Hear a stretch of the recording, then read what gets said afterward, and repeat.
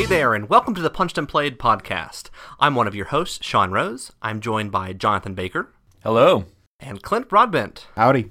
We will also have a special guest joining us a little bit later in the show, and we'll introduce him when he arrives. This is the sometimes funny, sometimes analytical podcast all about board games and the unique experiences they create. So we'll start off the show by talking about some games that we've played recently. Clint, why don't you talk about what you've been doing recently? Okay, so I actually had a chance to play a game called Camel Up, and that was one of the games that I've been really wanting to try to play. I was a big fan of Splendor last year, and I was telling all my friends, I was like, you really got to play this Splendor. It's a fantastic game. It's like a fantastic gateway game.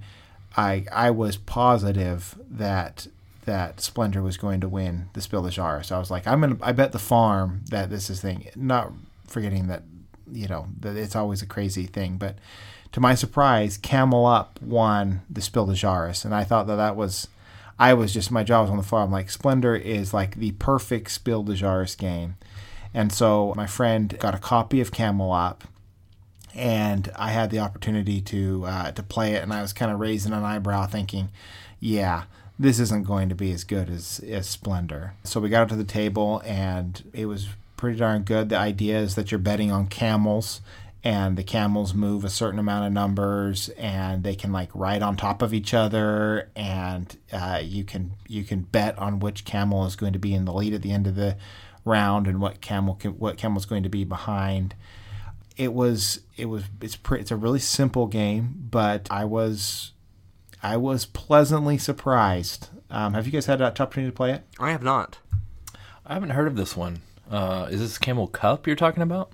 Oh, yeah. I swear my family thought that too. They were like, where are the cups? Where are the cups? It says Camel Cup.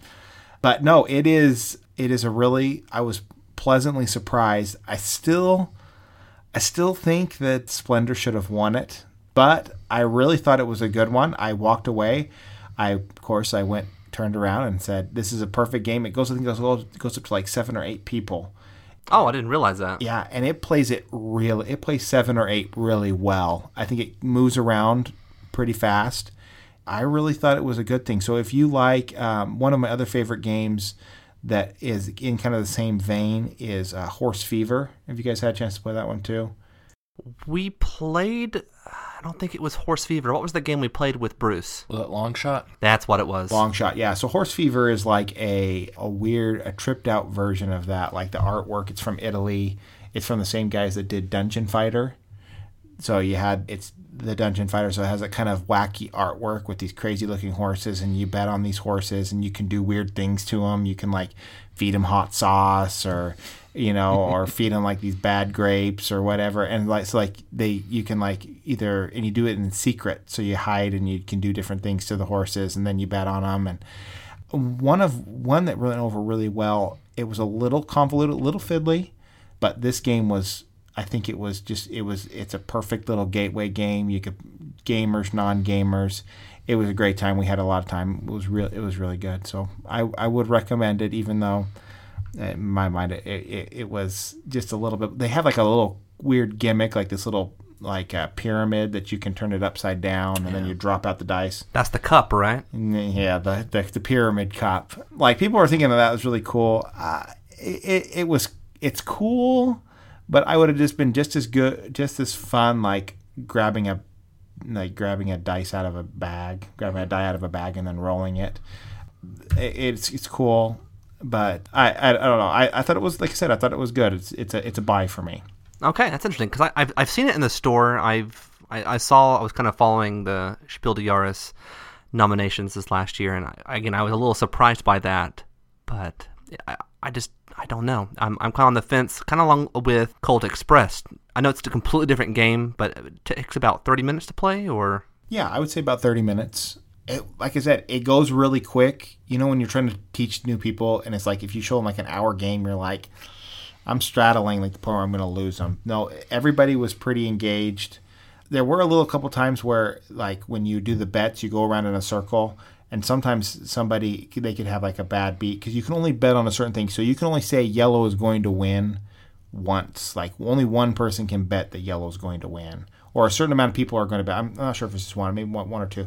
But like if like yellow's way ahead, like yellow might not be beat, but like somebody that's in the end of the thing, they have no chance of betting on that. Okay. So I mean, and then the next turn can come up, and then they might not even be able to do it again. I mean, the turn order is kind of a little wonky, but really a solid game.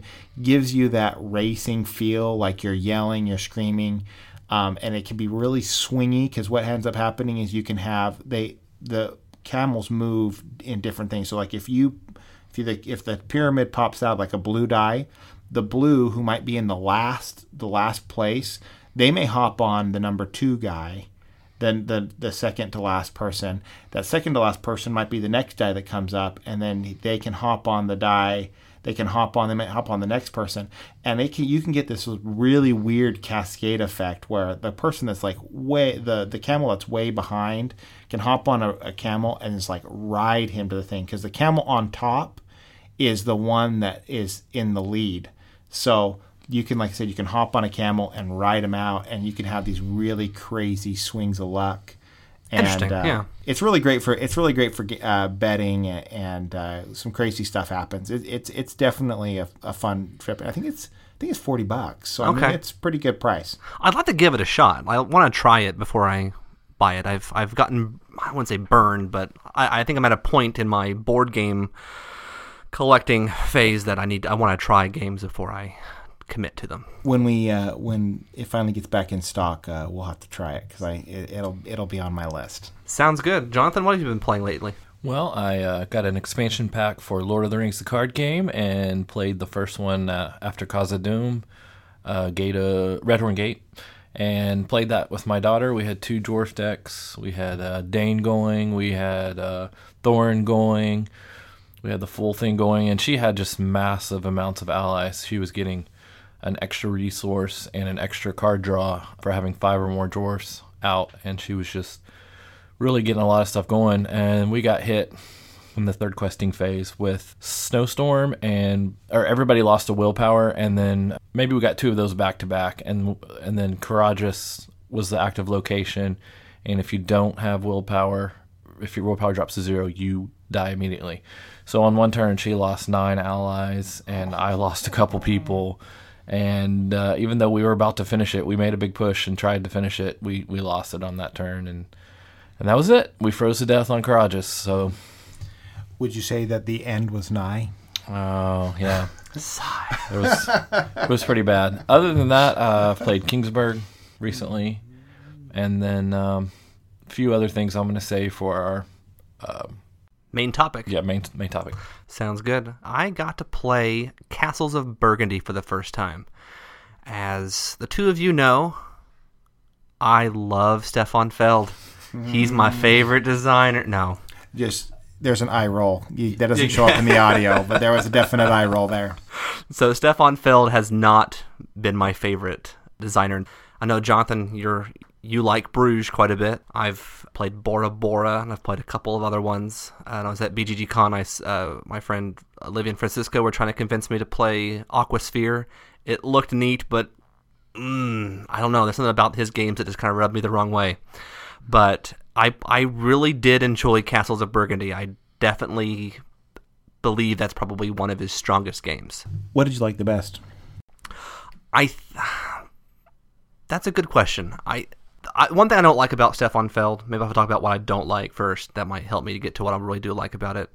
I don't like all the crazy iconography and, this gets you points and that gets you points. I don't like that point salad sort of approach. I don't know why. I feel like this game didn't do that as much. There was a little bit of the iconography with trying to figure out what the different buildings did, but I liked being able to figure out where I wanted to place to try to get to some different combos and stuff like that. Especially with the placing the castles, you can really kind of get multiple things on the board, because that playing a castle on your board allows you to take an extra action of your choice, which is really nice. And those went pretty fast, but it was kind of fun being able to see what everyone else's strategies were. And then, like I noticed that both of my opponents were playing going very heavy with the mines, so I didn't build a single mine the entire time. I actually completed all of my ship tiles. Turn order is important. And I really went to town on the shipping. And I racked up a ton of points with that. And I was able to get some of the yellow tiles, which gave me bonus points for shipping different colors of goods. And I was actually able to ship 5 out of the 6 different colors of goods and racked up a ton of points. So I think my total final score was 205 for my first game. Wow. Not bad. So I enjoyed it. I think I like the having to use those dice to be able to figure out what tiles you can buy and put in reserve, and then also trying to plan out which spaces on the board you want to reserve and play later. So I like the kind of being able to plan ahead and kind of see things fall into place. Did you win with that? I did win with that. Really? Yeah. Because mines are usually a really strong way. One of the things I've been thinking about this, because I'm a big Stefan Feld fan. I like the point salad. I like it and dislike it. I like how there are multiple ways to victory. Yes. That usually, like in a game, just take a game like Through the Ages. It's one of my favorite games. It feels like a super solid build. But if you don't get certain things, you're doomed. Like, you'll really get hit. I like how there's so many different ways of getting points. It also really resonates with my wife. It's one of my wife's favorite games because I feel like even though like she's won before, even if she doesn't do well, she can feel like, oh yeah, I remember that time when I got like 30 points off doing this one move or this type of thing.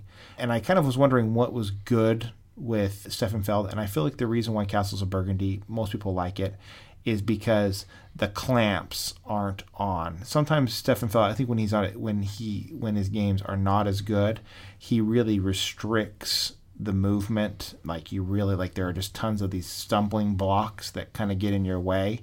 I've heard that like in Aquasphere. I haven't played it, but everybody I've talked to says that, you know, it feels like that there are these like imaginary roadblocks that just are purposely trying to slow you down. And I feel like in Castles of Burgundy, the only big roadblock that you have are those dice. I was going to say the exact same thing. But the cool thing is with those dice is that almost all the abilities that you're getting, whether it be the castles, whether it be like the little workers that can plus or minus dice. Oh, yeah. You can mitigate that. And so after a little while, you start feeling powerful over those dice, that even while there's a little bit of chance, I can change that. I really feel like you can still roll like the worst roll ever and it can kill you. But for the most part, there is a really good feeling. I think that's kind of the reason why Castles of Burgundy resonates with people is that there isn't like a barrier that like hops out in front. It's like at the start of the game, it's like I'm at the mercy of the dice, but then I can start getting control over it. Absolutely. Those workers, if those workers were not in that game, I think I probably wouldn't have enjoyed it as much, because I think I agree with you completely that having that ability to kind of influence those dice, and that's really, the workers were really what bailed me out a lot of times, because I was not rolling what I needed, but I was able to actually, I think in one turn I actually had to use 2 workers to move a die down 2 pips, and that really bailed me out quite a bit, because I was able to then activate a good combo that got me a lot of points. Mm-hmm. So it's kind of like, if it's that same kind of thing for me, is that if you didn't have those minors, like for me, the longer a game goes, the less luck I want in a game. Sure. Or the more I would want to be able to mitigate that luck. That game can roll on. How was your game? Around 90 minutes, 2 hours? It was around that. I think it was around 2 hours. Yeah. If you get a Game Pass about 90 minutes, I need to have, I can't be at the mercy of the dice all the time. So I think that for me, I feel like it hits kind of that sweet spot of, I feel like I can mitigate the dice, or I can feel like I manage my luck a little bit more. That usually, like I said, a dice game like that, if it would go that long, I'd go crazy. Right. Now, Jonathan, this is a game that you've been wanting to play again, right? Yeah, I played it once early on in my exposure to hobby board gaming. It was late at night, and I remember it, but I don't remember it that clearly. I'd like to give it another try. Well, I'm actually tempted to get... I know you own it already, Clint, but this is a game that we went to a game store in Oklahoma City, and my wife saw some people playing that game. She's like, what's that game? She was describing it. I was trying to figure out what game it was, and like, oh, okay, I think it's Castles of Burgundy. Yeah, I was really hesitant because of my lackluster exposure to Feld games in the past, but this might be one that I actually decide to pick up. Yeah, $40 MSRP. Most of his games are in that $40, and it's just like, That's pretty sweet. And I've even found on Amazon it was around less than $30. I think it was around $25. So, and for that type of game, it's very replayable too. Like the different mats, you can also, like I've got some mats like from magazines, from the Spiel magazines. You got a lot of diversity there. The tiles never show up the same way multiple times. Really, it's definitely high up there as in my favorite games. The theme is barely there, but it's really quite a fun game. Yeah, and that's the thing that really has kind of pushed me away from it was probably the theme. I was excited about the theme for Aquasphere because it's different. But I'm like, this seems like it's more of the same thing that you kind of expect from Feld. So one thing that I did not mention a couple weeks ago, I mentioned Tail Feathers was one of the games that was announced at the New York Toy Fair. But just the other day, I found a piece of news that I had completely missed, but has me ecstatic. Legends of Andor is going to be, all the expansions are going to be printed in English. Yay! I don't know what it is about Andor, but that I feel like it is such a criminally underserved game. It's a lot of people kind of push it off to the side because they feel like it doesn't have a lot of replayability, and the experience of it is just fantastic. And I know that Rahdo has been a big proponent of this, trying to challenge this idea that it doesn't have a lot of replayability. Scenario 3 actually has a good amount of replayability. It's kind of hard for me to get people to play it, but I've been able to find a few people that have been really excited to keep going with it. But I'm very, very excited to see those expansions finally get put out in English, since Fantasy Flight seems to have no interest in printing those. Yeah. But Cosmos is working something out to get that printed out over here. So that's great. That's exciting. So our central topic for today is all about Kickstarter games. Okay, get out your wallets. I know.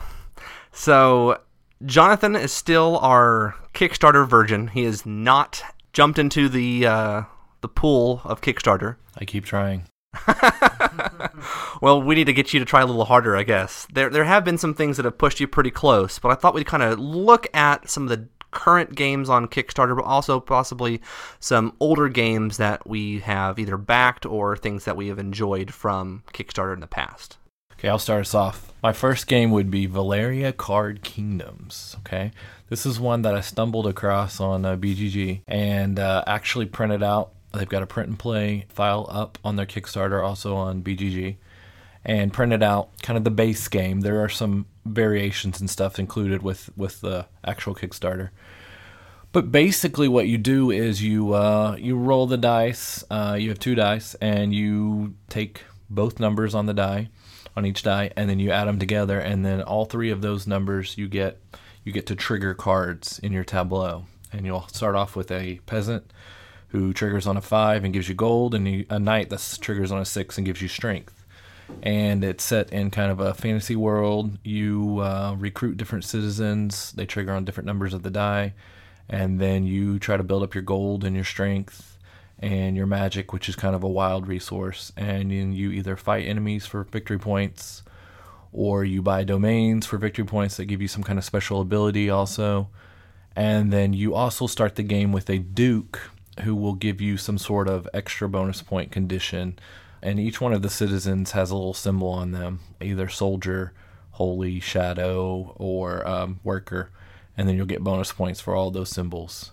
So it's somewhat reminiscent of Machikoro, but I really like the way that you take both numbers on your 2 dice and then you add them together and take that number 2. And you trigger, of course, different effects trigger on your cards on other people's turns when they roll those numbers too. So, and I also really like the different resources too. And this game actually surprised me quite a bit. I had not heard of it until Jonathan actually presented it, and he had the kind of print and play version. But I like it a lot. It's a really strong game. I've played Machikoro once, and when I played it, I felt like I was missing something. I know that the Harbor expansion is supposed to help remedy some of those issues that people have with the game, but for some reason, the ability to be able to not just add up the 2 dice, but to be able to use the individual dice to activate your cards really adds a lot. Because when you're playing Machi Koro, you roll and you're like, I didn't get to activate anything, but this one kind of helps to rectify that a bit. There are still some turns where none of your cards do activate, but you're still able to at least get some resources and kind of plan from there. And you can still possibly kind of make up for that if other players roll the dice that you need. Yeah, I kind of felt the same way. I thought that when Jonathan brought it out, I had played Machi Koro multiple times and it had gone really well with my family. But I was surprised at playing it. It feels like it's about just a little umph. It's like a little tier higher, and like there's just a little bit more going on. I really like the same thing. I feel like you get, instead of one action or at least one thing triggering, you get three. It definitely makes for, you feel like you're doing a lot more, like when it's not your turn. Each die can help you, and I thought there were some nice little combos that we were doing. It was really fun. I'm definitely checking that one out. Yeah, and the sad part about this one is it's still a couple thousand away from funding as of the last time I checked it. So we need to get on that, and by the time this episode releases, you probably got about a week and a half. Yeah, currently there's 20 days left, so yeah, they're looking for a goal of $14,000. Again, they're about $3,000 short of that, but I really feel like I'm kind of surprised that this hasn't gotten more traction, because I feel like it does add something more to that Machi Koro, because people were really excited about Machi Koro. For some, I think the theme will appeal to some people more than others, but I know that, Clint, you were able to play your first game just a little while ago, and you had said that you were a little concerned about bringing this particular game out with family and friends. For me, it's the age-old debate between like Shadows over Camelot and Battlestar Galactica, that I own both of the games, and people ask me, those two are very, very similar, which one's the better game? And I wholeheartedly believe that, for me, Battlestar Galactica is the better game, but Shadows over Camelot, I play more with my family or with, people that aren't they don't play games all the time. So I think that this one they're very similar, but I would bring out Machi Koro with my family, but with us, as like in our game group, it would be hard for me. I really like this one. Yeah, so I'm definitely considering it. I think to be able to get the game with the stretch goals, it's going for $29, which I think seems reasonable. And the print and play version doesn't include everything, so I'm really kind of excited to see what the full version looks like. So I'm definitely considering checking this one out. So one of the other games that Jonathan and I are really kind of excited about, I've already backed it. Jonathan, are you going to back this game? I really want to. I'm not sure I'm going to be able to. Okay, well, at least we'll still have a copy in the group, okay? And this game is Above and Below. Now, Jonathan, you were the one that actually introduced me to this game. You sent me the artwork and showed it to me. Yeah, I've been following it for a while. As soon as I heard about it, I was like, oh. I mean, building your little village, and then kind of the storytelling elements of a little bit like Tales of Arabian Nights. Yeah, that's what's really interesting. You kind of have your worker aspect to the game, and you're kind of building your civilization. But again, that narrative aspect, kind of channeling that Arabian Nights or Agents of Smersh, I'm really excited about this. I really wish that there were more games that introduce that narrative aspect, kind of like what Dead of Winter does by adding those Crossroads cards. This is a little bit different, but the artwork is absolutely stunning in this. And I was going to say, I love Ryan Laukett's artwork in all of his games. Yeah, and you own a couple of his games, right? Yes, I do. He was actually a guy that I've met when I was going to SaltCon. Yeah, his art is just beautiful, and I really love how he designs. This is him as an artist, but I mean I love a lot of his games because his artwork reflects his games. You think of it like when you design a game, sometimes you're just like, well, what does this look like? And when he designs his own games, he's like, this is what it looks like. and this is what the game thing. And I just love that, and his artwork is gorgeous. Yeah, when I first saw the game, like all the different village cards. So the idea here is that your village has been wiped out, and you're going to be trying to rebuild your village above ground. But there's also these underground caverns that you can explore and actually develop and build your civilization underground as well. So that's where the above and below comes from. But the idea is whenever you go below, you're actually going to go and explore, and you can never go exploring by yourself. So you always have to devote 2 workers to be able to go and explore. And that's where the narrative aspect comes in. So as you explore, there'll be different cards, and you'll go to different paragraphs, and you'll have a little scenario. The one thing that I'm not quite certain about how it's going to work is that a lot of the narrative aspects tie in with die results. So instead of kind of giving you that choice of, well, this is what I want to do, you may not be able to do the other option because you just think that you're not going to be able to get the die results that you need to be successful in it. So I think that's a little bit of a reservation I have, is just perhaps it kind of maybe telegraphs to a certain extent which is the better option. I don't know, since I haven't got to play the game, but just being able to see some playthroughs, that's just the slightest little quibble I have with it at this point. But I still think it's going to be an amazing experience, and I'm really looking forward to it. And that game only is going to have a couple days left by the time this podcast goes up. So if you have not checked out Above and Below, you definitely need to look into it. It's well beyond its set goal, and I believe they're actually getting close. There's two levels you can actually back this game at. You can just do the base game, I think, for $42, and then if you wanted to get the extended version, you can pay $50, and you'll get some stretch goals with that as well. So I think at this point, I'm just wanting to check and kind of see where we're at with everything.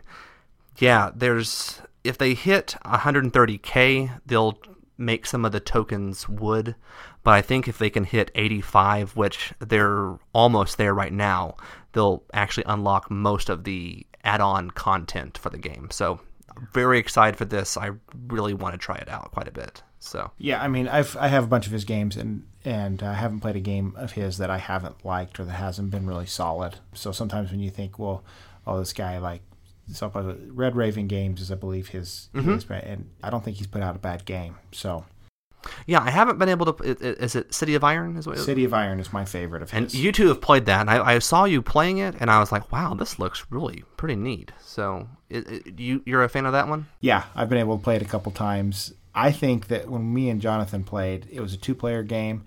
I like it more with 3 or 4. 3 is about the minimum. I mean, 2 actually it works pretty well, but I feel like you miss kind of that interaction that you would normally get.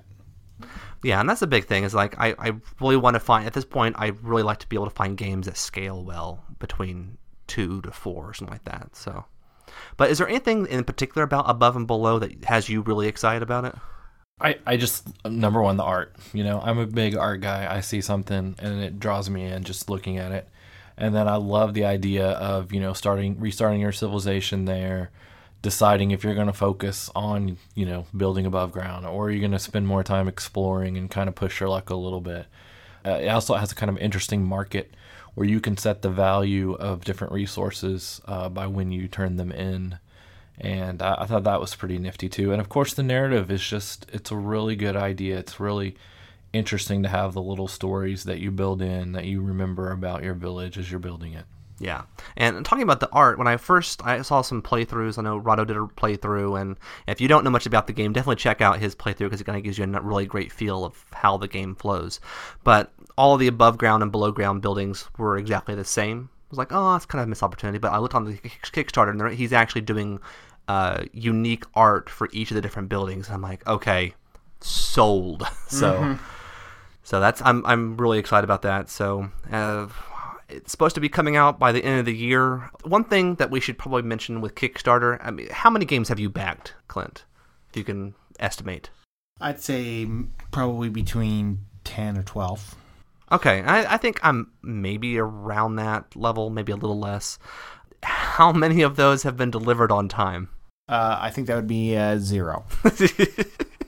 I've actually, the first game I backed, and it was just this random little card game. I don't even know how I came across it. It was the White Elephant card game. I was looking for a White Elephant gift, and I'm like, well, that's perfect. It's the White Elephant, the card game. So I actually it was the first game I backed. I think that one actually did deliver on time, or it might have been just a little bit late, but I think that was probably the best result that I've been able to get. Every other game I think that I've backed has been delayed to some extent. Yeah, actually, now that I think about it, let's see, Coconuts by Mayday Games. I think that one was delivered either on time or within like 2 weeks of when they said that it was going to be. So, I mean, it's there, like it happens, but I've also had some that like were over a year late. I've run the gamut with that. I've been burned a couple times. So, but all of your games that you've backed have been delivered eventually? Yes. All my board games that I've backed have gone. There have been I've backed some video games that did not make it. So it happens. So one of the games that I backed way back in 2012 is Storm Hollow. It went by the name of Story Realms, and Jonathan's actually the one that introduced this to me. You're the shady dealer in the corner. hey kid, come over here. I got this Kickstarter. Come look at this game, Sean. More than once you've said, hooray, Sean's backing it. So Story Realms kind of takes aspects of an RPG and a board game, so they call it a storyboard game. So it's kind of this, they create this massive world for you to kind of explore, allows you to bring in a family kind of vibe to it, but it's got a nice storytelling element to it. Got a ton of stuff, lots of scenarios. It kind of gives you a guide for creating your own stories and all that, and it just looks amazing. It's like a toolkit almost of being able to kind of be able to explore this world. You actually get a pack of items that you can use, and you're telling stories, and it looks really, really cool. It looks like it really kind of bridges that gap between a board game and an RPG that could be family friendly. So I'm very, very, very excited about this. When they were actually, one thing that actually caught my attention when I was looking at it, they even had a curriculum guide for educators. So if you wanted to back it, you could actually, they're going to put out this curriculum guide of how to tie it in with your classroom. And being an educator, my wife being an educator, I was really kind of excited about that. So they are making progress on this game. Mark? No. Definitively, they are making progress. They've had some setbacks. The project is massive. It is massive. I'm really kind of astounded that they've managed to put this much unique artwork, lots and lots of text.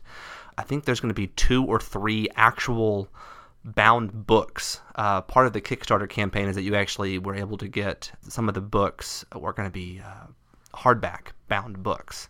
Wow. So it's going to be pretty impressive when they actually get it out. They've been making a lot of slow progress. They had some health delays and some other issues, but they have been making forward progress and really making sure they're letting people who have backed kind of know where they're at.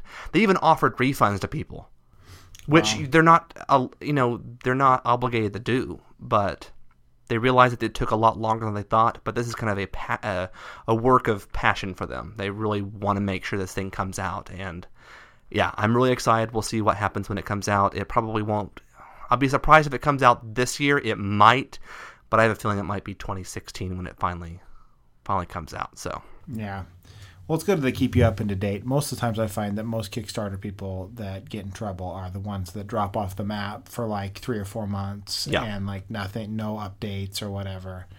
You know, it's tough and it's hard because it's a trust thing. A lot of times for backing these games, you're just like, I'm just floating you money on this project that you're quote unquote promising to give me. So, I mean, it's tough. And this one was supported by Game Salute. So I'm like, okay, well, some people don't like Game Salute, but I've had a pretty good experience with them for the most part. But I think they've gotten all of the text done, all the artwork's done. I think they're getting ready to pass everything over to the publisher to get it printed. So it's coming. It might come out this year. I'm fingers crossed that it will because I'm really excited to see. And what's great is that it's probably a great thing that it's actually taken so long because my my first son actually might be old enough to actually experience this thing. So good job finding that silver lining. There you go. So one thing I thought we'd kind of talk about are what are the things that get you excited about a Kickstarter? And I know it may not be enough to get you to back it, but what is that thing that draws you in, that makes you tempted to back one of these games? I'm just kind of curious what your perspective is. Well, everybody's looking at me. So, for me, what draws my eye to these things usually is the art catches me first. I mean, the above and below art was fantastic. The Valeria art is pretty good too. I like it quite a bit. But other than that, I will take the time to watch some of the videos. I will watch reviewers who have put something out over a Kickstarter and just see what the gameplay is. Rahdo has almost talked me into several of these games. We talked about... What was the one we talked about that I really wanted to back? Viceroy, yeah. That was the first one that I was really, really sorely tempted to back, and still will probably pick it up when it comes out in the store. But Above and Below has even topped that. I would really like to pick that one up, and we'll see. We'll see if it happens. It may be my first one. I would be amazed. Yeah. This episode of Punched and Played is how to get Jonathan to back a Kickstarter. That's the title. We're actually going to start a Kickstarter to get me to back a Kickstarter. Oh, good. I think that's promising. For me, I've backed a lot of games, and my backing has evolved over the years. I've backed games that just were solely on just, is this game cool? Do I like the theme? But now the big thing for me that I want, I've just been burned, and, it's funny because I paid full price for a lot of the games that I backed, and then then when they came out, I could have bought them for half off on Amazon or whatever. And then, so I've kind of learned a few lessons. The number one thing that I've learned now is when I back a game, the first thing that comes to my mind is value. Am I getting something valuable or unique from the Kickstarter, something that no one else is going to get if I kickstart this? Or am I going to get expansions or something that they give you that little for saying, why don't I just wait? So, yeah. So you're a stretch goal promo guy. I am a stretch goal promo guy. I'm a Kickstarter only guy. That really chaps a lot of people. There's a lot of discussion online about, I hate that. I missed it, and I missed this. I missed the Kickstarter. And so you're telling me I can't get that. I can't get this one card from that only the Kickstarter people got. I understand that, and that's burned me a couple times because there are some people who are they just have it's the what Euphoria, and it's that mega uber thing of Euphoria, and you're just like, oh man, I'll never get that game now because I missed the Kickstarter. But you know what? I'm okay with that, and I don't know. There's just something for me that if I back it, I can be patient now. I've learned a little bit more patience with Kickstarter.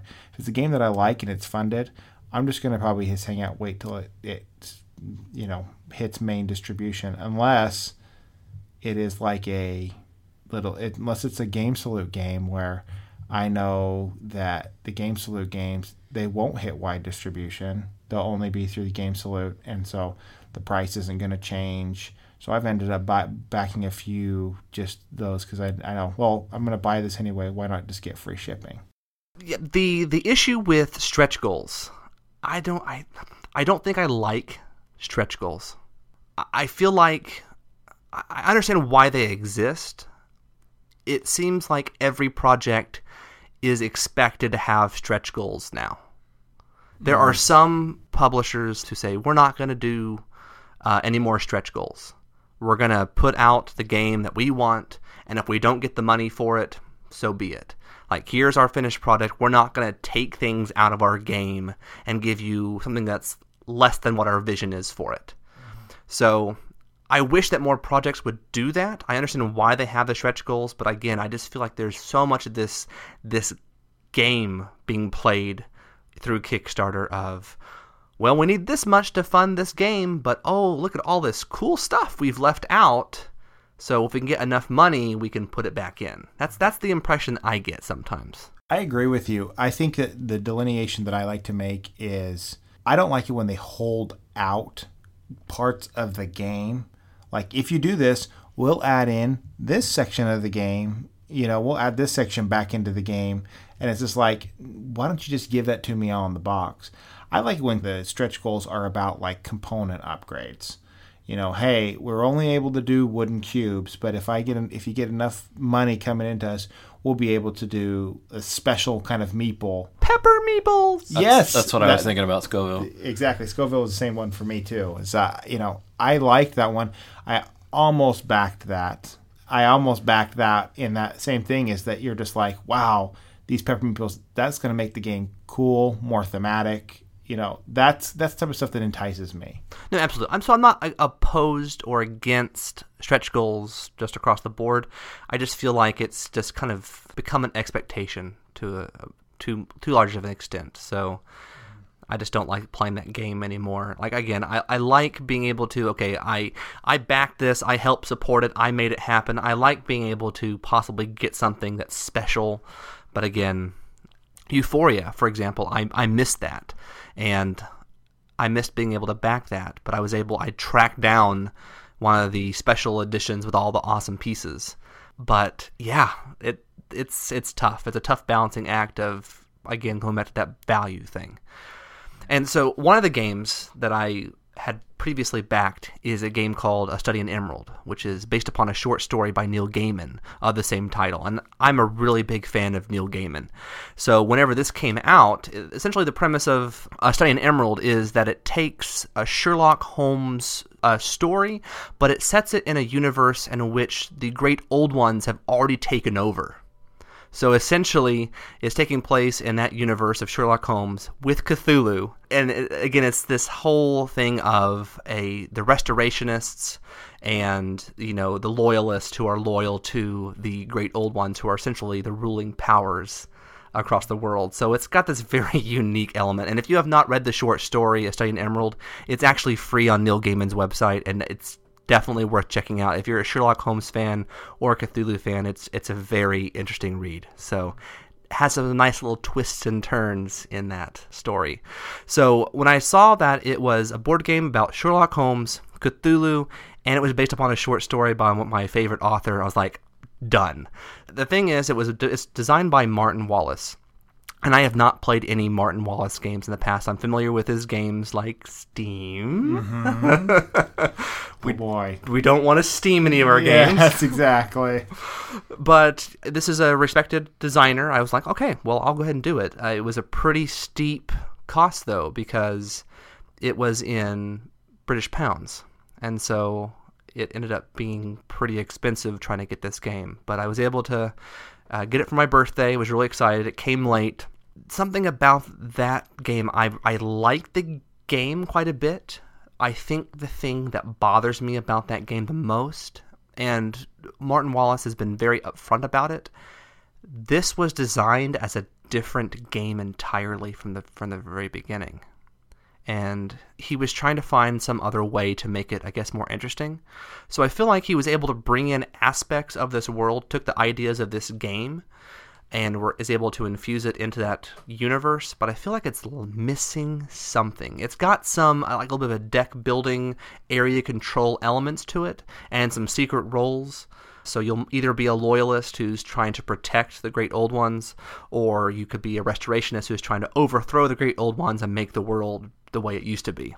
So as you're going through there's two different tracks for the loyalist and the restorationist. And the unique thing is at the end of the game, since we don't know whose side everyone's on, whenever the conditions, there's several conditions in which the end game can trigger, whichever player is in last place, whatever team they're on, that team automatically loses. So if the person in first place was on the same side as the last place person, they lost the game. So part of the game is trying to figure out what side everybody's on. And you can, as the people start taking actions, you'll be able to start figuring out, okay, that looks like you're in favor of the great old ones. Okay, so you're a loyalist. but you can bluff, double bluff, do things to throw people off the track. There's even a card, one of the last games I played of this, Francisco was playing with me, and he got a permanent effect that allowed him to switch sides immediately. And he used that. So it's kind of got this unique aspect. One thing that I've found is that there can be an uneven number of people on each side. So in one of the games I played, I think I was the only person that was a restorationist, and everyone else was a loyalist. So I felt very outnumbered with that. So I'm sure there's got to be some way to balance that out, but it's very interesting. But as long as you didn't come in last, they all lost, right? Oh, that's a good point, isn't it? And I don't actually remember how that actually worked out. So, but again, I felt like there were so many people. I think in those games, they were able to kind of just jump ahead.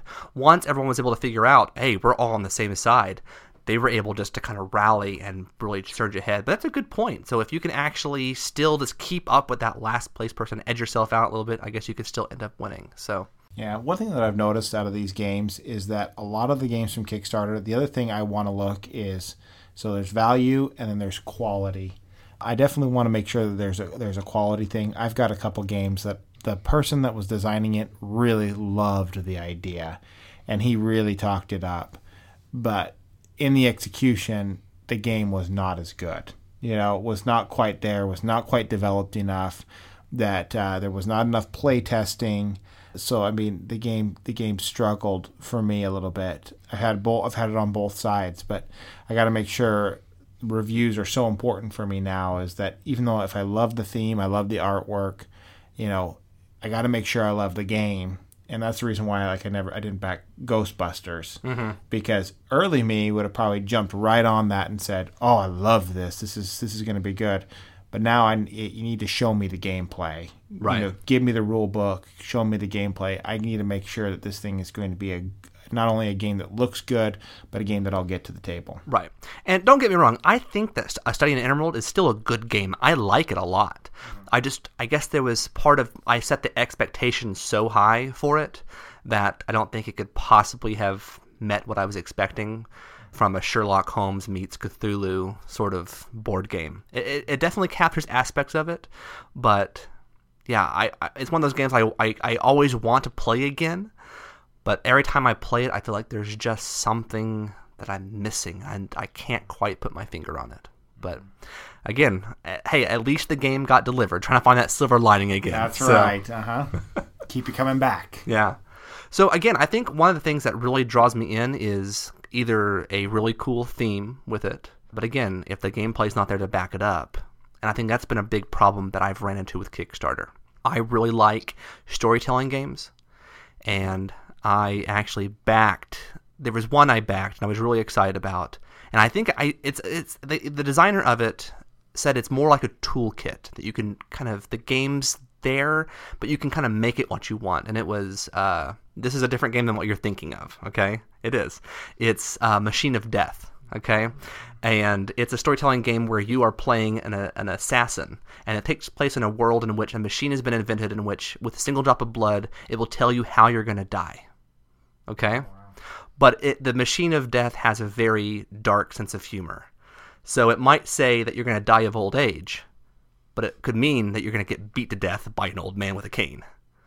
So the idea here is that you're given a target, and you know how he's supposed to die, and then you're given these different resources, and you have to try to figure out how you're going to try to get knock him off. And it's actually kind of fun. It's very light, it's silly, but I like that. But while I was backing that, there was another game that popped up. Sometimes with these Kickstarters, they'll promote other people's games that they have caught their eye. And so another game that they plugged along with Machine of Death was Story Wars. Have you heard of Story Wars? I have not. This game, this is probably the one that I regret backing the most. I was so excited. It's essentially a giant game of, I do this. No, my person does this. It stops it. Oh, yeah? Well, my person does this.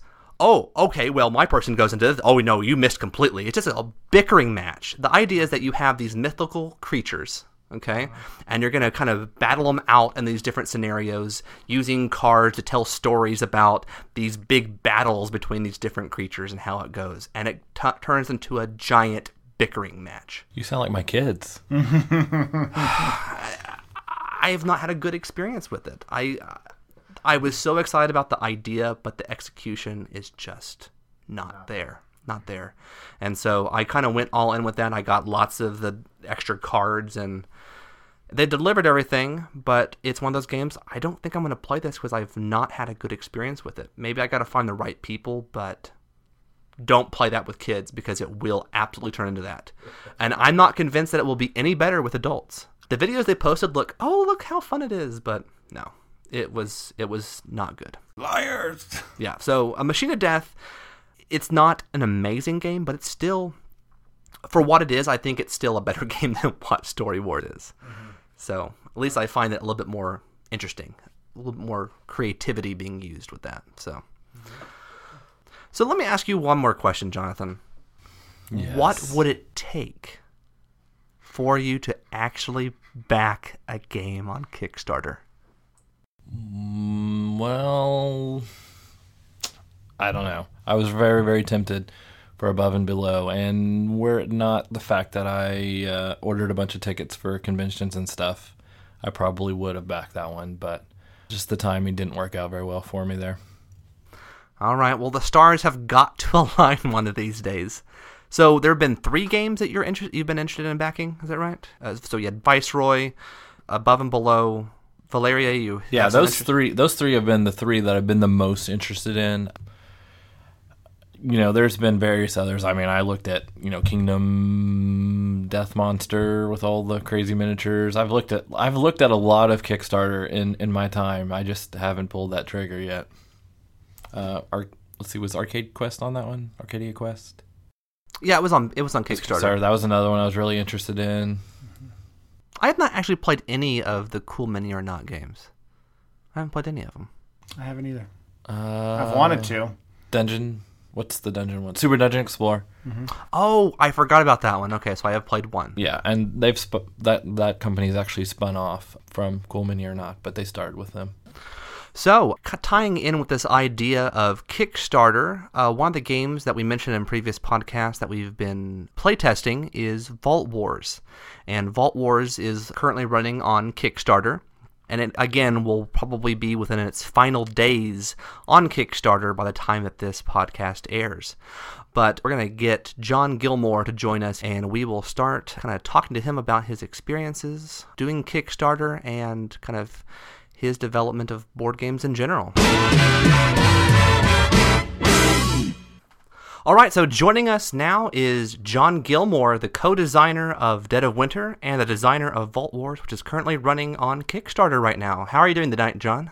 I'm doing great. How are you guys? Just fine. So thank you so much for taking time out of your very busy schedule. I know you've been doing a lot of playtesting and making tweaks and all that. So, and you said you were at a prototype night, is that right? Yeah, I have a group of local designers, guys from from real local to about an hour and a half away, and we meet up every other Thursday night and play each other's prototypes. So that was tonight, was trying some stuff out. Must be pretty valuable to get there, kind of get feedback and make some tweaks and all that. Oh yeah, they get to see the rough versions of everything I do, so they put it through the ringer. I can only imagine. Yeah, absolutely.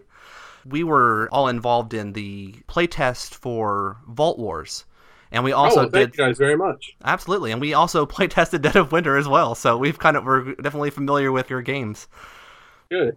Thank you. I was kind of curious. I know since you're that game, by the time this podcast goes up, I think the Kickstarter for Vault Wars will only have a couple days left. So through the playtesting process, you're making a lot of tweaks at getting the feedback. I was kind of curious, what is it like being on the other side of the playtesting field as a designer, where you're taking the feedback and making tweaks? Oh, I love it. I mean, that's one of the reasons that I really pushed to do the big playtest like this.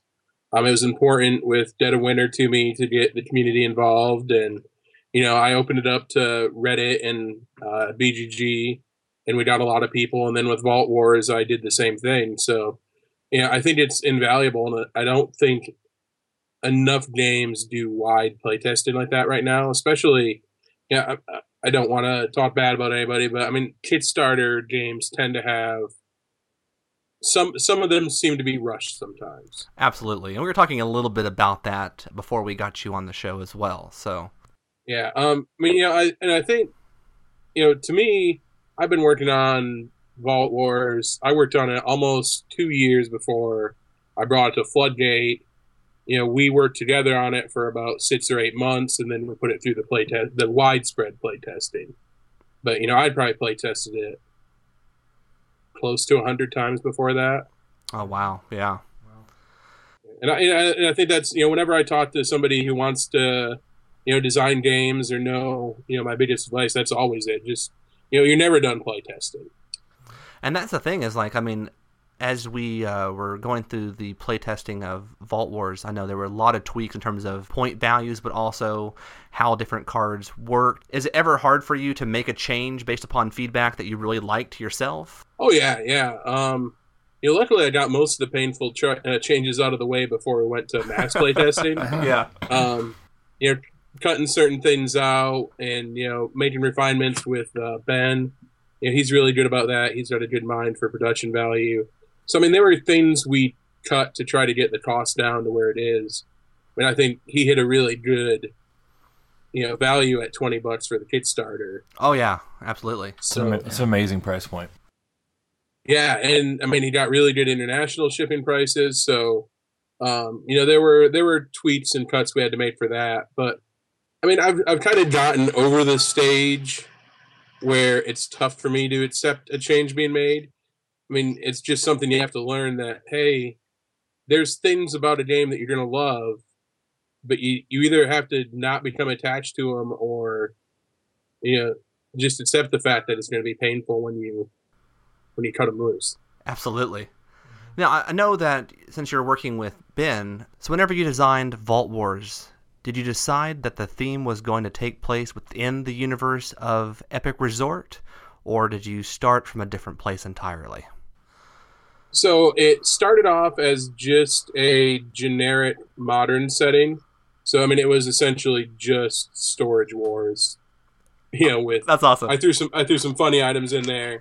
And then during playtesting, somebody suggested that I should try it with a fantasy theme just to see how it felt.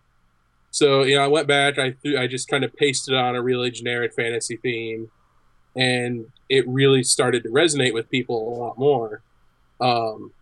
So I had probably been playtesting it with a fantasy theme for 3 or 4 months before I met Ben at Grand Con.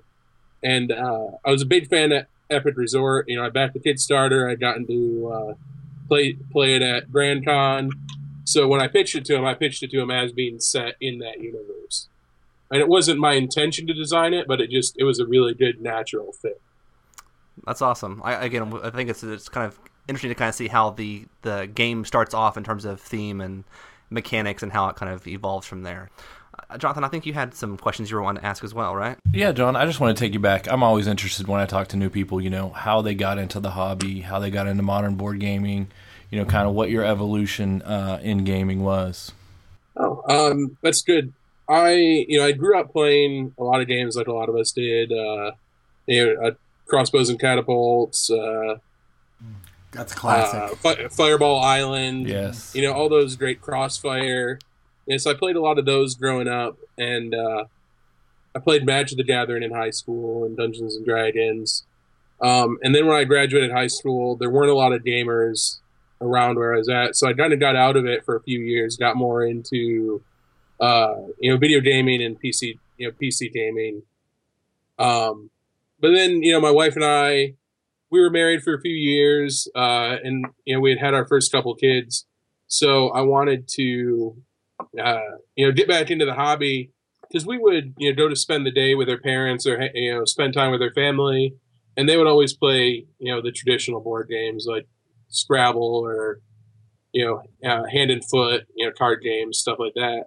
So I wanted to try to explore the hobby a little bit more and try to find games, because I knew there were games that were better.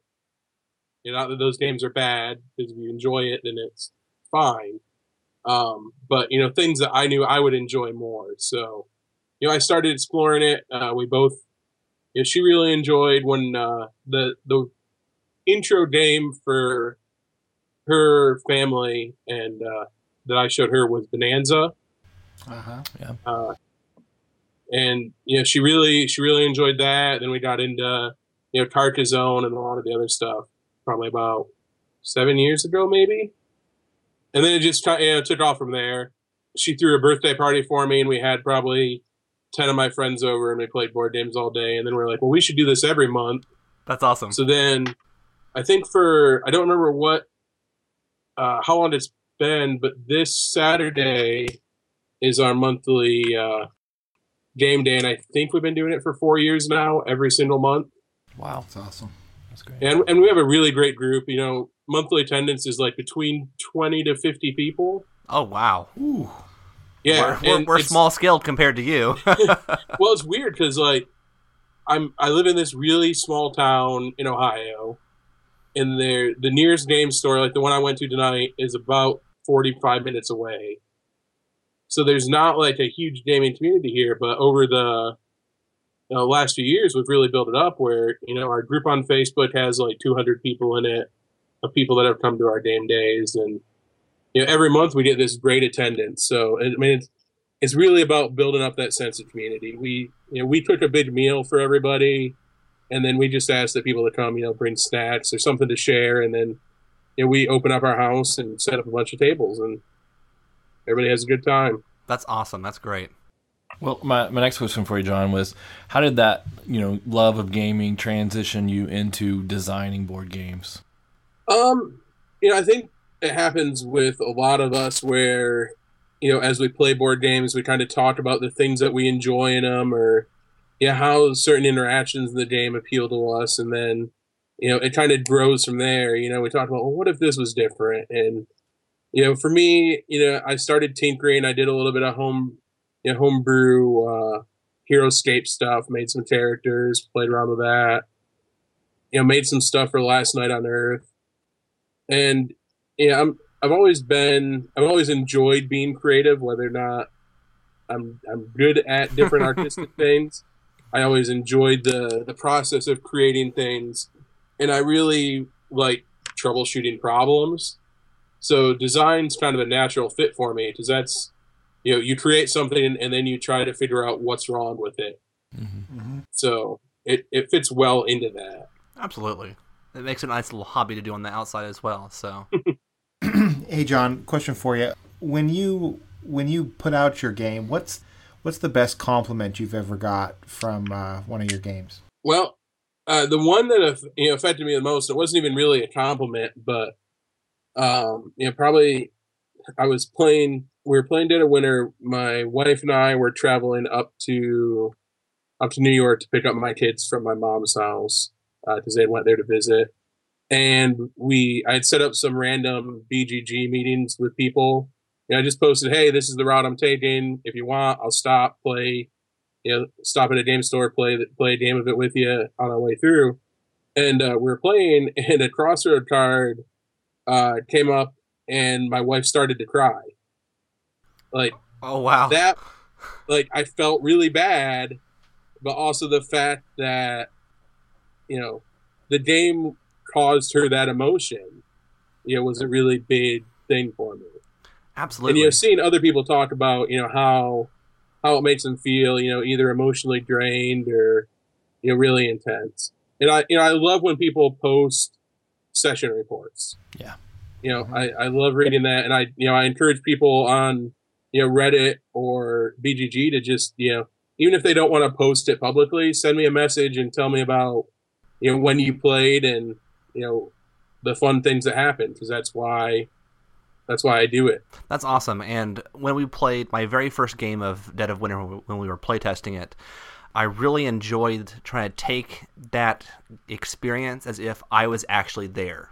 And I encourage people who play Dead of Winter for their first time to really try to think about when you encounter those crossroads cards, put yourself in that perspective and try to figure out what you would actually do. Because it's so easy sometimes to think about, oh, well, I'll do this because it'll be better in terms of a gameplay perspective. It'll help us, progress this way. But even though those really tough moral decisions, I think the first Crossroads card I encountered was when I encountered the horse, and I could either shoot it or keep it alive. And I could not shoot the horse. And everyone was like, why did you not just take the food for the horse? And I'm like, nope. So I kept that horse, and I got at the early part of the game, and I don't regret it at all. So that was a really great experience for me, is just to kind of take it from that perspective. Yeah. That's really when, during the playtesting phase, I knew we had something special. Was when because I'm a big fan of when I playtest to not play it myself, but to let other people play it and just sit back and watch. Mm-hmm. And I would watch people make decisions that were completely not based on mechanics. Yeah. And people who aren't into role-playing games, like my wife's a good example. She doesn't care for role-playing games. She'll admit, if I try to get her to play Fiasco, if she says she doesn't have a really good imagination and she's not good at, playing a character. But then, when she'd sit down and play Dead of Winter, she would make these decisions. Like there was one time when we got food from a questionable source, Mm-hmm. and she didn't agree with, and she voted against the rest of the group.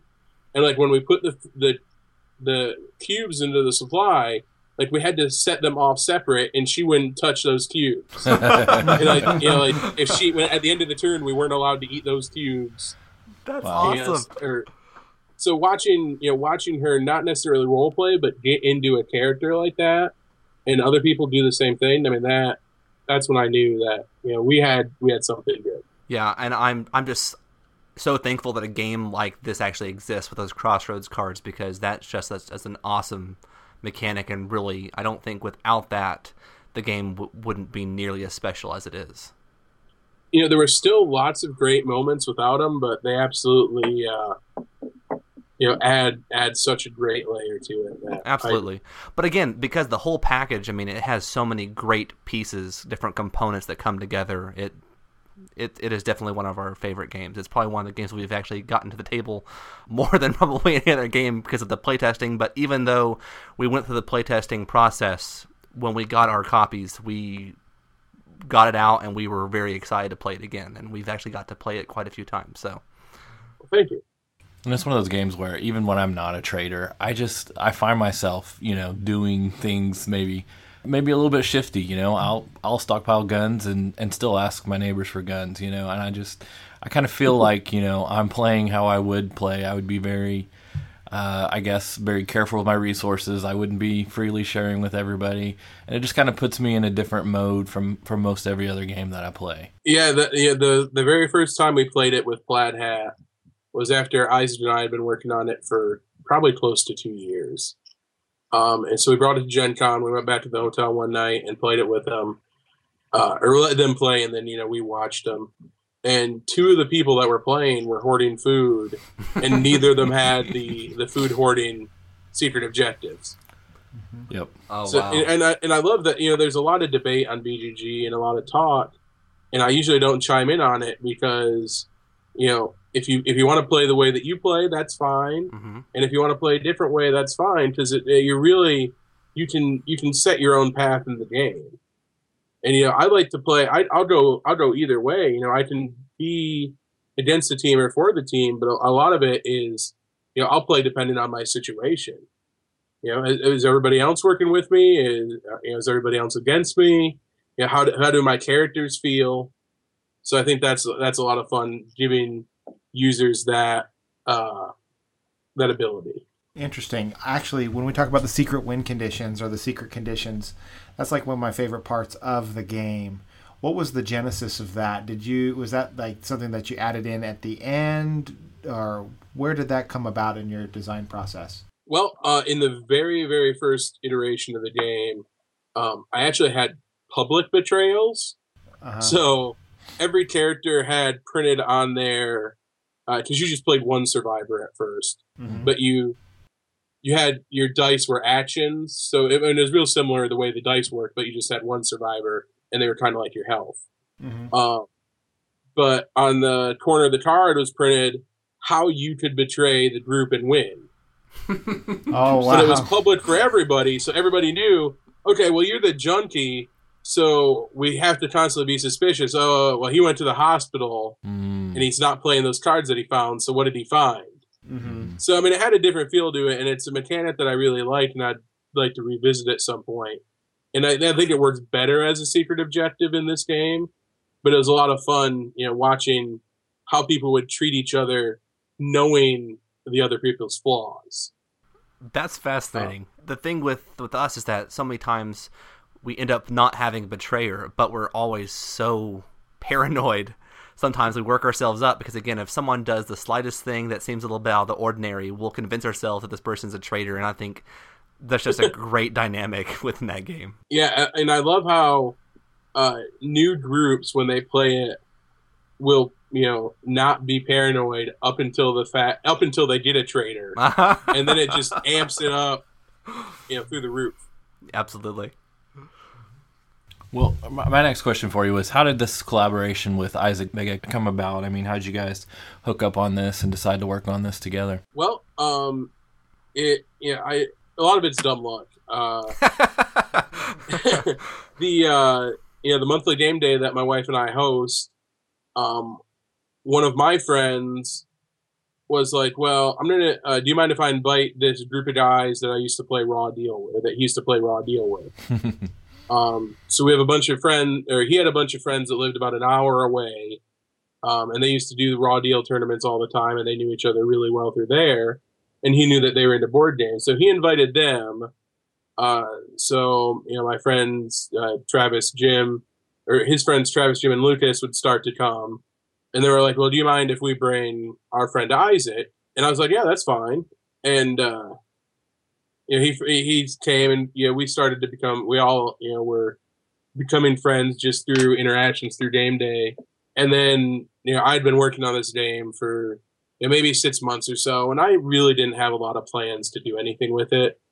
I was probably going to release it as a print and play, just like I did Pocket Dungeon, just because I enjoyed creating it for creating its sake. I wanted to make the zombie game that I felt like wasn't out there yet and wasn't doing the things that I wanted it to. So, I would bring it to game day and just, have people play test it, because, my other goal was to make a game that my friends would enjoy and we would play. So, I'd play test it with them and get their feedback. And, Isaac sat down to play it one time, and at the end of the play test, he was like, would you consider co-designing this with me? If not, I'm probably just going to steal your ideas. So I was like, co-designing it sounds fantastic. That's great. That sounds like something Isaac would actually say. So. Oh, it totally would. Yeah, that's the same way he tells the story, too. That's great. He took the game, reworked a bunch of stuff, came back the next month to the game day. We played it again, and then just started working together. He asked me what I thought of his direction, and the changes that he made from what I had, and from there, we just collaborated. Yeah, and I know whenever they were doing the pre-orders for Dead of Winter, they had the going poll of what type of theme they would like for the next Crossroads game. I think it was Lost in Space that ended up coming in first place for the next. Is that something that you guys have been playing around with at this point, or is there another Crossroads game in the pipeline? Well, because Isaac is full-time with Plaid Hat, and I'm not, I work in a factory, so I already have a 40-hour plus a week job. Oh, sure, yeah. So our schedules are really different, and he can devote more time to developing it, and and we can't really share the workload evenly. Sure. Obviously. So he's actually working. We decided to kind of split off on the next two games. So he's working on the Lost in Space game, or the science fiction game, by himself, and then I'm working on the one after that. Oh, that's great. Because I have more time to do it, so I have a longer period of time to get it done. That's fantastic. And I'm also working on a Dead of Winter expansion. Oh, yeah. I heard that it was in the pipeline. I have been looking for more details about that, so we're definitely excited about that. Yeah, we haven't said too much, but I'm having a lot of fun with it. I actually started working on the expansion like back in July, because by that point I had a production copy of it that I was playing. Yeah. So I had the finished product, so my mind was instantly turning to what do I do next with it. I started throwing ideas together, and then I've been playtesting it for probably 4 or 5 months now. And expansions are fun to design because you already have most of the working pieces there. It's just adding new things in and seeing how they interact. And I like expansions that are modular, so there'll be a lot of little things that you can add in as you want with it. Well, that's exciting. That's good. I'm definitely looking forward to that. So. And John, also, my wallet wants to know: have you shared what the theme of the third game is going to be? I'm pretty sure we have. I think I've talked about it before. I'm working on the Deep Underground game. Oh, it's kind of the code name for it. So, the concept from the start has kind of been the movie The Descent, mixed with Pitch Black. Oh wow! All right. Set in like a far, far post-apocalyptic world where everybody lives underground in silos. Very cool. That'll be cool. That does sound cool. Well, I'm definitely looking. I'm really excited. Absolutely, I think I'm definitely excited for any Crossroads game that's coming out. I think it's up there with legacy games at this point. I really like this idea of having kind of that mechanic that goes across. I'm really interested in throwing some legacy components into a Crossroad game just to see how that would work too, because I think that could be a lot of fun. That could be a lot of fun. That would be fun. That would be exciting. And I think I'm really happy with the decision early on that we made with Plaid Hat that the sci-fi game or the Deep Underground game or any future game, they're not just going to be cookie cutter. I mean, we could just take Dead of Winter and retheme it pretty easily. Oh, sure. And crank out a game a year. But we much rather go back to the ground on each game and just figure out how do we do new and exciting things and then add the crossroad cards and the secret objectives to them and get those same feelings but in a different type of game. Absolutely, and I think a lot of gamers are going to definitely appreciate that, as opposed to I've already bought this game with a different coat of paint on it. So I know for me, I'm definitely very appreciative that you and Plaid Hat are taking that approach. Any other upcoming projects you're working on right now? Oh yeah, there's a lot. I can only imagine. I think I'm actively working on. So let's see. There's the Dead of Winter expansion. There's the Deep Underground game. Vault Wars is mostly wrapped up. I'm working with Matt Riddle and Ben Pinchback, the guys who did Fleet. And we're working on a game that right now we're calling Wasteland Truckers, which is a post-apocalyptic pick-up and deliver game with combat. Interesting. All right. Wow. So, and that's signed. I can't say much more than that. No, I understand. People will start seeing news about that soon. I've got maybe 3 other projects that are signed as well that I'm working on that are all really exciting. You are a busy guy, my friend. Yeah. I don't sleep. That's the trick. That's good. Well, we're keeping you up late for this podcast too, so we're not helping matters any.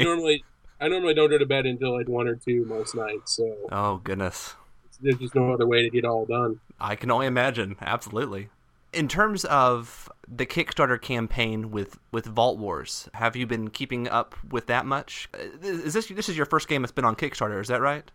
Yeah, and it's terrifying. I back a lot of Kickstarter games, and I love Kickstarter as a platform.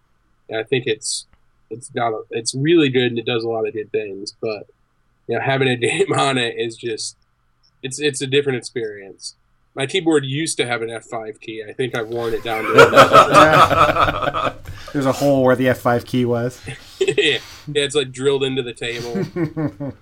Well, at least you had the peace of mind of knowing the game is at least funded. So. Yeah, we funded in 11 hours, which was fantastic. I mean, the response was great right out of the gate. Yeah. Have you seen any of the production prototypes of the metal coins that were being offered for it? I have not seen the production ones. I've only seen the render. I mean, I've seen them over video. Ben's shown me some of the early versions of them. They look very sharp, so they look very nice. There, people were kind of gawking at the price upgrade for him, but I know Ben's got a couple more stretch goals that'll upgrade the deluxe edition to make it more rewarding, and the coins are bigger than you would think. I can only imagine. I mean, just based on the renders, they look pretty chunky. Yeah. They're nice. It's worth it. It's a lot of metal. Oh, that's good. So I'm kind of curious. We were talking about some of the current Kickstarter games, but also some ones that we've backed in the past. Are there any Kickstarter games in particular that you are glad that you got on board with? Man, I think I just backed like my 80th game the other day. Wow. Yeah, I think you beat us combined. So, which is a little bit embarrassing when I talk about it, when I realize how many I've backed. But let me see. Let me look at my backer history real quick. I'm really excited for Fireteam Zero, which is minis with tons of chunky plastic. Tumbling Dice, that just went up on Kickstarter the other day. That's been a grail game for me since the beginning, and being able to pick it up is going to be fantastic. I'm already regretting asking you this because I'm like, I'm going to have to go and check all these projects out now. Conan was super exciting. So you backed Conan? I did. Okay. I did. I wasn't going to, and then I did. And then because of that, I backed Blood Rage, which I didn't want to back. Conan looks massive. It does. They just kept unlocking so many things. Yeah. Tiny Epic Galaxies, man. I'm really excited for that. I played the print and play version of it.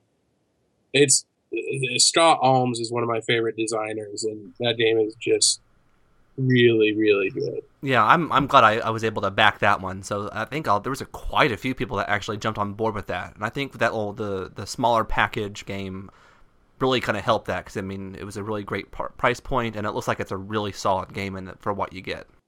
One of the game I played tonight at the prototype, my game that I brought to the prototype is a small box 4X game. Ooh, like I'm trying to do Eclipse in a small box. Wow. With tech trees and lots of cool mechanics. So I'm really excited. That sounds promising. I like that. I'm saving up right now. Well, I'm going to try to I want to do small box. I want to try to hit under $30. Wow. That's my goal for it, because I think that could be really exciting to get a lot of playability in a 4X game that plays in an hour to an hour and a half, but still gives you that really exciting. Like each faction has 3 different branches to the tech tree. So there's lots of different variations when you research technology. You can work your way down the tech trees. I have a pretty neat system, I think, that it's kind of a mix of Sail to India. Have you guys played that? I have not. No, I've heard a lot of good things about it. So it does a really cool thing where your cubes that you have are everything. Mm-hmm. Mm-hmm. So if you want to put a boat out, you spend one of your cubes. If you want to track a good that your boat's shipping, you spend a cube. If you want to track your store, you move one of your cubes over to the store track. If you want to track your money, you have to take a cube out of your supply and put it on the money track. So, and if the money track only goes up to 5, so if you have $6, you have to use 2 of your cubes that are also your everything else to just track your money or your victory points. So it's got this really cool concept where we have a very limited supply of things that do everything. So it's like a mix of that and using dice for everything. So kind of like Quantum, where your dice are a lot of different things. So my design concept is I want each player to have like 20 8mm dice, like really small dice that they use for everything. Oh, that'll be neat. Yeah. Can I be your number 1 backer? Absolutely. I mean, eventually I'll be looking for playtesters. So okay, you guys are already on my list. Okay, Clint has already signed up in his mind. I have already signed up. You can just put it on your list. You've been trying to get us to play Eclipse. I'm a huge Eclipse fan. I'm not ashamed. Oh, I am too. I mean, it does a lot of the things that Twilight Imperium does in a smaller package. It doesn't do everything, but yeah, I kind of, like I said, I like that tight. It's a 4X game, but it's really quite tight, and I like those variable player powers. So like I said, I'm sold. So yeah, the goal is eight completely different factions right now, each with their own completely different 3-branch tech trees. I'm so in. And the theme is going to be post-apocalyptic, so it'll be a post-apocalyptic 4X, which there isn't really anything that does that right now. That's cool. So it was a lot of fun playing it for the first time. We only played like one round of it because there was some really broken stuff. But yeah. So it's early, but that's one I'm working on too. All right. Well, Clint's already saving up for you, so. So I think I told you a little bit about kind of how we end our show. Usually we do what's called the punch list, where one of us gives everyone else a random categorization or category of game that we have to think about what is our favorite in that category. It's not necessarily the best game, but one that we believe is punch-worthy. So are you up for trying this out, being put on the spot? Absolutely. All right. So I believe Clint is providing our category for today. Yes, I am, and I had some time to think about this, and I had a question that came to my thing. John, I've seen that you've put out a bunch of great games, but my punch question would be, if you could put your name on any game that has ever been designed, what would it be? Okay, now put your name on it in what? As in, you designed this game. All right? So you would get credit for designing any game, and it cannot be your own, John. No cheating. All right? So I want you to think about it. So you get to go first. This is the hardest one we've done. Yes, I know. So this is tough. Like I said, now here are a couple caveats. Let me point this out, because unfortunately, my job is to think, so my brain just wanders. And so let me do the number one thing is that you get no monetary value out of this. It is you are getting credit for the game. All right, and then the other caveat is John, you can't pick one of your own games. So. All right, what would you choose, Clint? So I thought about this, and there were a couple that came that there were a tie between two of them, and the one that I would do, so I don't steal anybody else's, is I think I would want the credit for Robinson Crusoe. Is the game that I would want my name on. Stealing Ignacio's thunder. Yes, all right. I know. For me it's when mechanics meet theme. And it just blends perfectly. And I think that always when that game came out, or when I saw it, I was like, that is the game that I have always wanted. And it may not be the most popular game. Not everybody will know that game. But I feel like that's a game that I could get out in 10 years, in 20 years, and it will still be one of those games. It's just like, this is an evergreen type of game. So.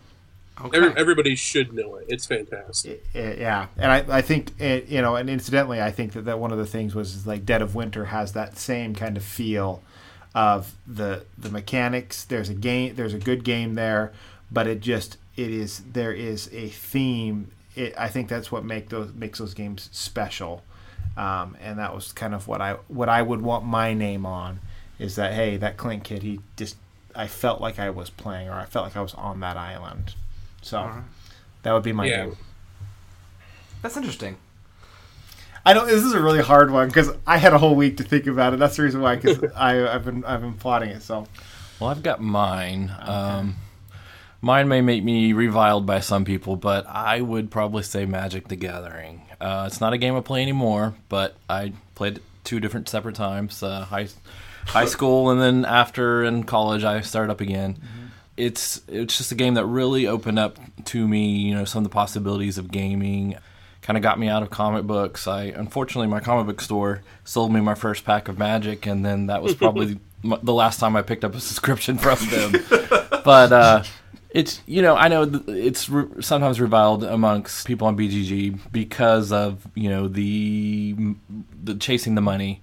The packs and everything, and I understand that excitement of opening up a pack and getting a rare that you want, but I do enjoy the game. I haven't played it in years. I wouldn't mind picking up and playing just some, cube or something like that. It's an idea I've been tossing around the back of my head. But it's just a game that I think, Richard Garfield came up with. Clever idea. You've got your 5 types of magic. They each have their own specialties. You're dueling head to head. You can experiment. You can play around. I mean, think about all the deck building games that have, games that have come since then. From Netrunner's popularity to all the LCGs we have. Yeah, I think, and again, it's not a common opinion, but for me, I felt Magic the Gathering was one of the first games that I felt really immersed in when I played it. Like, I felt, because, I started back in Revised, I think, playing it. So, like, Revised and Dark, and, there was a lot more theme to it than there is now. Yeah. They've kind of stripped some of it out. Even though the art's still gorgeous, like, I felt like a wizard doing wizard things when I would play it. And it all felt very thematic to me. And there's not a lot of card games, even still, that have kind of replicated that feeling for me. So, I totally agree. That's a good pick. Yeah, that's a strong one. So I'm kind of curious. What is it about? Is it the immersion for you, Jonathan? What is it you want to have your name associated with Magic? Probably the immersion, but I just like that, there's so much variety. There's so many different ways. You can.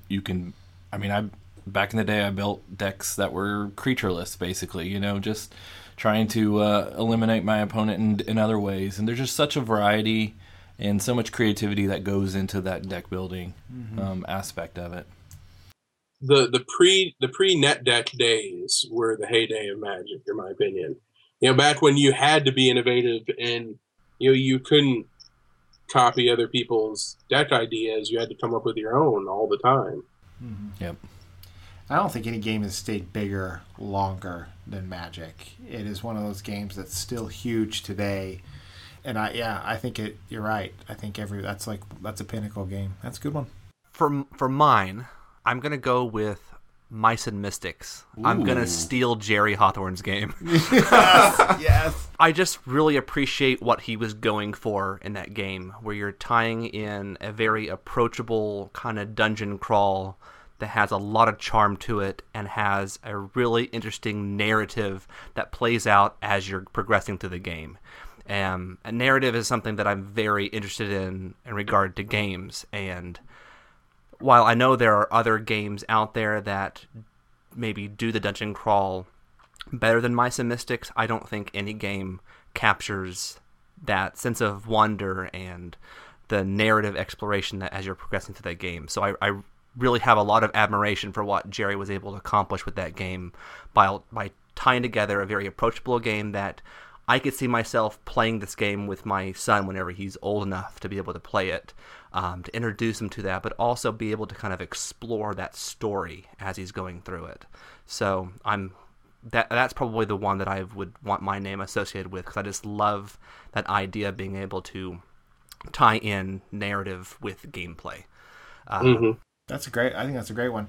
It's interesting, though, that of all the games that we've come up with so far, is that none of them are probably our favorite game. I know Robinson Crusoe, it's in my top 10 for sure. It's still climbing. It hasn't quite settled. It's still got to knock off Eclipse. Wink, wink. Yeah. But it's interesting. I would wonder about that. So John, I'm interested. You've had some time to think. What game would you want your name on? I think I would probably have to pick Cosmic Encounter. Ooh, interesting. Just because of how influential it was to me, and I know to other people. It's one of only 2 games that I rated 10, and I think that it's as near to perfect as any game can come.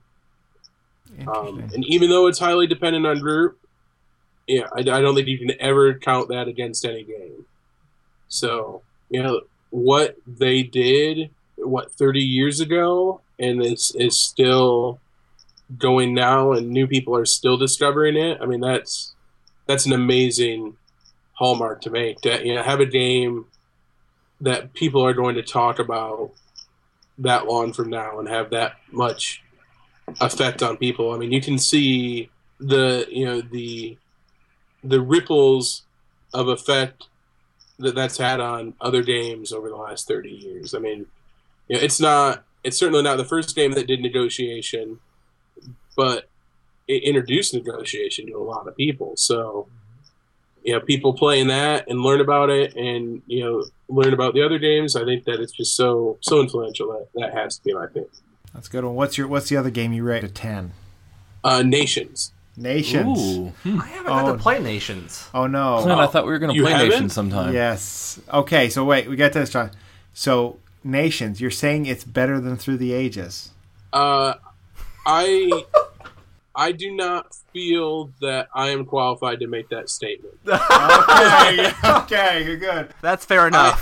Interesting. I have only played 1.5 games of Through the Ages. Interesting fact is my second game that would be on my list would be Through the Ages. Because, again, I feel like that is as close to a perfect game as you can get. So, I mean, my friends Jeremiah and Eric, I think Jeremiah last year logged 200 plays of Through the Ages. Wow. Jeez Louise. it is. It's an amazing game. The only problem is it's that the barrier of entry can be so. I mean, that thing will melt your brain, and so that's the reason why John, this may be the day you can write it down. I have hovered my finger for like the last year on Nations. That may have to be a buy. So. Jonathan's writing a contract for you to sign. Oh no! I mean, so what Eclipse does with Twilight Imperium, where it takes the best parts of that and condenses it down into an easier to digest and tighter package. I feel, and again, I'm not completely qualified. I've only played Through the Ages 1.5 times, so I don't have hundreds of games to base it on. But I feel like it takes the best parts of Through the Ages and condenses it down into an easier to understand and more streamlined package. If you play, I can play Nations with 5 people who know what they're doing and be done in 3 hours. Awesome. Well, my question is can I get your number so that when my wife calls to complain, she can get you on speed dial? She can talk to my wife, and then we'll both be in more trouble than we were when we started. There we go. Good. We got a pact here. That's good. Okay, I do have one more question for you, John. Does your wife game with you very often? Oh yeah, absolutely. I mean that was one of the things that got me into the hobby. Being able to spend time with her that wasn't watching movies or TV, and eventually spend more time with my kids. So yeah, we game quite a bit whenever possible. Fantastic. I'm always excited when I find couples that can find some common ground in board gaming, because I know there are some people who they love the hobby, but their significant other just isn't as excited about it or doesn't really enjoy gaming that much. So she's not a fan of prototypes. She usually, unfortunately, she'll usually only play a prototype once. Okay. So I needed her to play each one of my games once. Dead of Winter, she played a few more times than that, but usually I run it by her early on. And if she doesn't hate it, then I know I should probably keep working on it.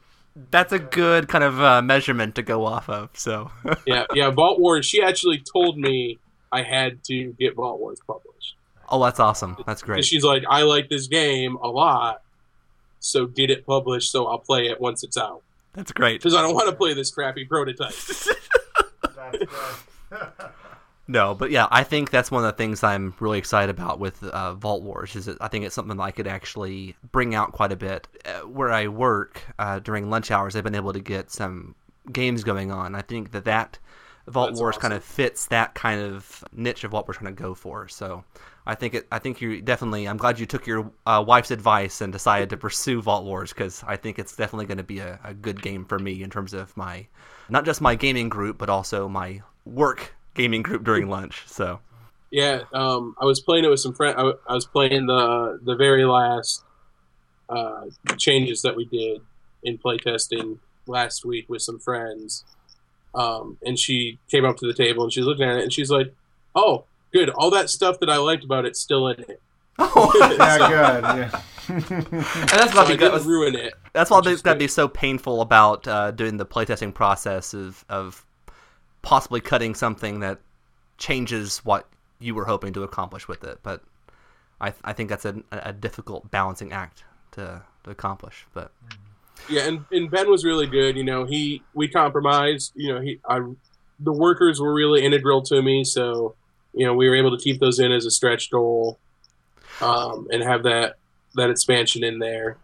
Yeah, I mean, when we played with the workers, I felt like they really added quite a bit, and it felt like a very, not completely different game, but it had a very different feel, because there were quite a few games where if I didn't have some of those workers, there's no way I would have won, or I just don't feel like I would have been able to accomplish as much as I was able to do. So I think I like that added element of the workers.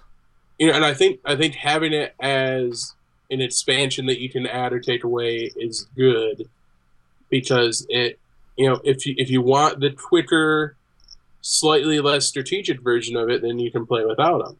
But if you want the slightly more, where vault priority is a little bit more important, and you have some tougher decisions to make and some heavier decisions, then you can mix them in.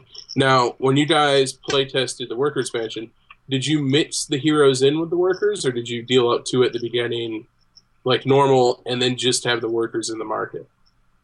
We just dealt out 2 and then had the workers in the market. So my absolutely favorite way to play is you put the heroes in the worker market.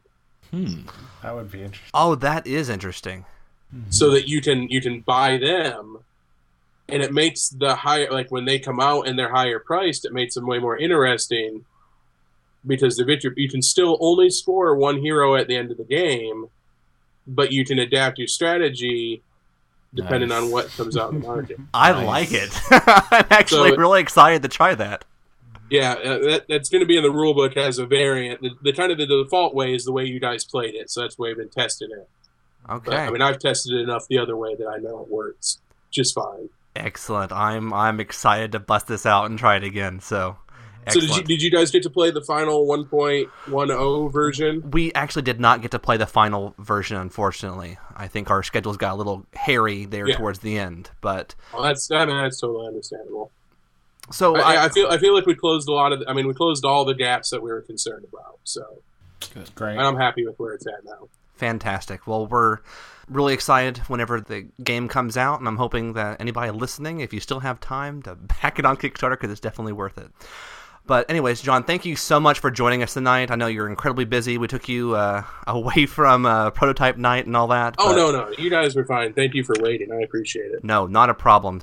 I guess this ends our show. Again, thank you so much to our guest, John, for joining us. And remember, until next time, if you're going to punch 'em, make sure you play 'em.